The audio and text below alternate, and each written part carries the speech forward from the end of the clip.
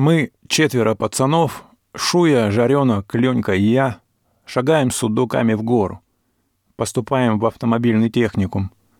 Через 3,5 года будем техниками-механиками по ремонту и эксплуатации автотранспорта.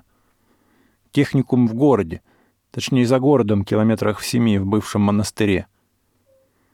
Идти надо обрывистым правым берегом широкой реки. Это мой 2-й приезд в этот город. Душа потихоньку болит. Тревожно. Охота домой. Однако надо выходить в люди. Не знал я тогда, что навсегда ухожу из родного села. То есть буду еще приезжать потом, но так, отдышаться. Вот уж не знал. Городские ребята не любили нас, деревенских. Смеялись над нами, презирали.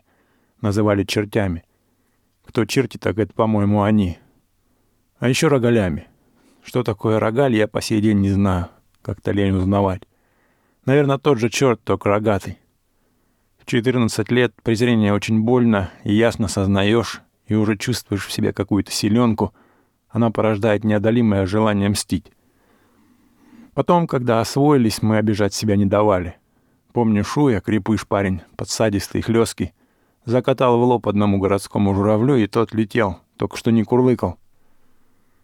Жаренок в страшную минуту, когда надо было решиться, решился, схватил нож. Тот, кто стоял против него, он тоже был с ножом и очень удивился.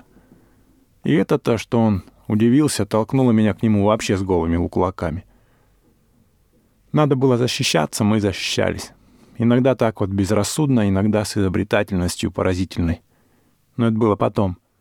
А тогда мы шли с сундучками в гору, и с нами вместе налегке городские. Они тоже шли поступать. Наши сундучки не давали им покоя. «Чего там, Вань? Сальца шматок да метку то и сок?» — дразнили они нас. «Сейчас раскашелитесь, черти», — говорили. «Все вытряхнем. Грош-то куда запрятали? Куркули в рот вам пароход». Откуда она бралась, эта злость, такая осмысленная, не 14-летняя, обидная? Что они, не знали, что в деревне голодно? У них тут хоть карточки какие-то, о них думают, а там у нас ничего, как хочешь, так выживай. Мы молчали, изумленные и подавленные столь открытой враждебностью.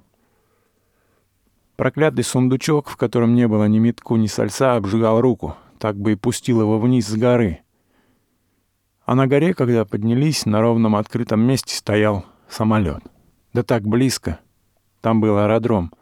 И так он нежданно открылся, этот самолетик, так близко стоял, и никого рядом не было. Можно подойти и потрогать. Раньше нам приходилось редко видеть самолет в небе.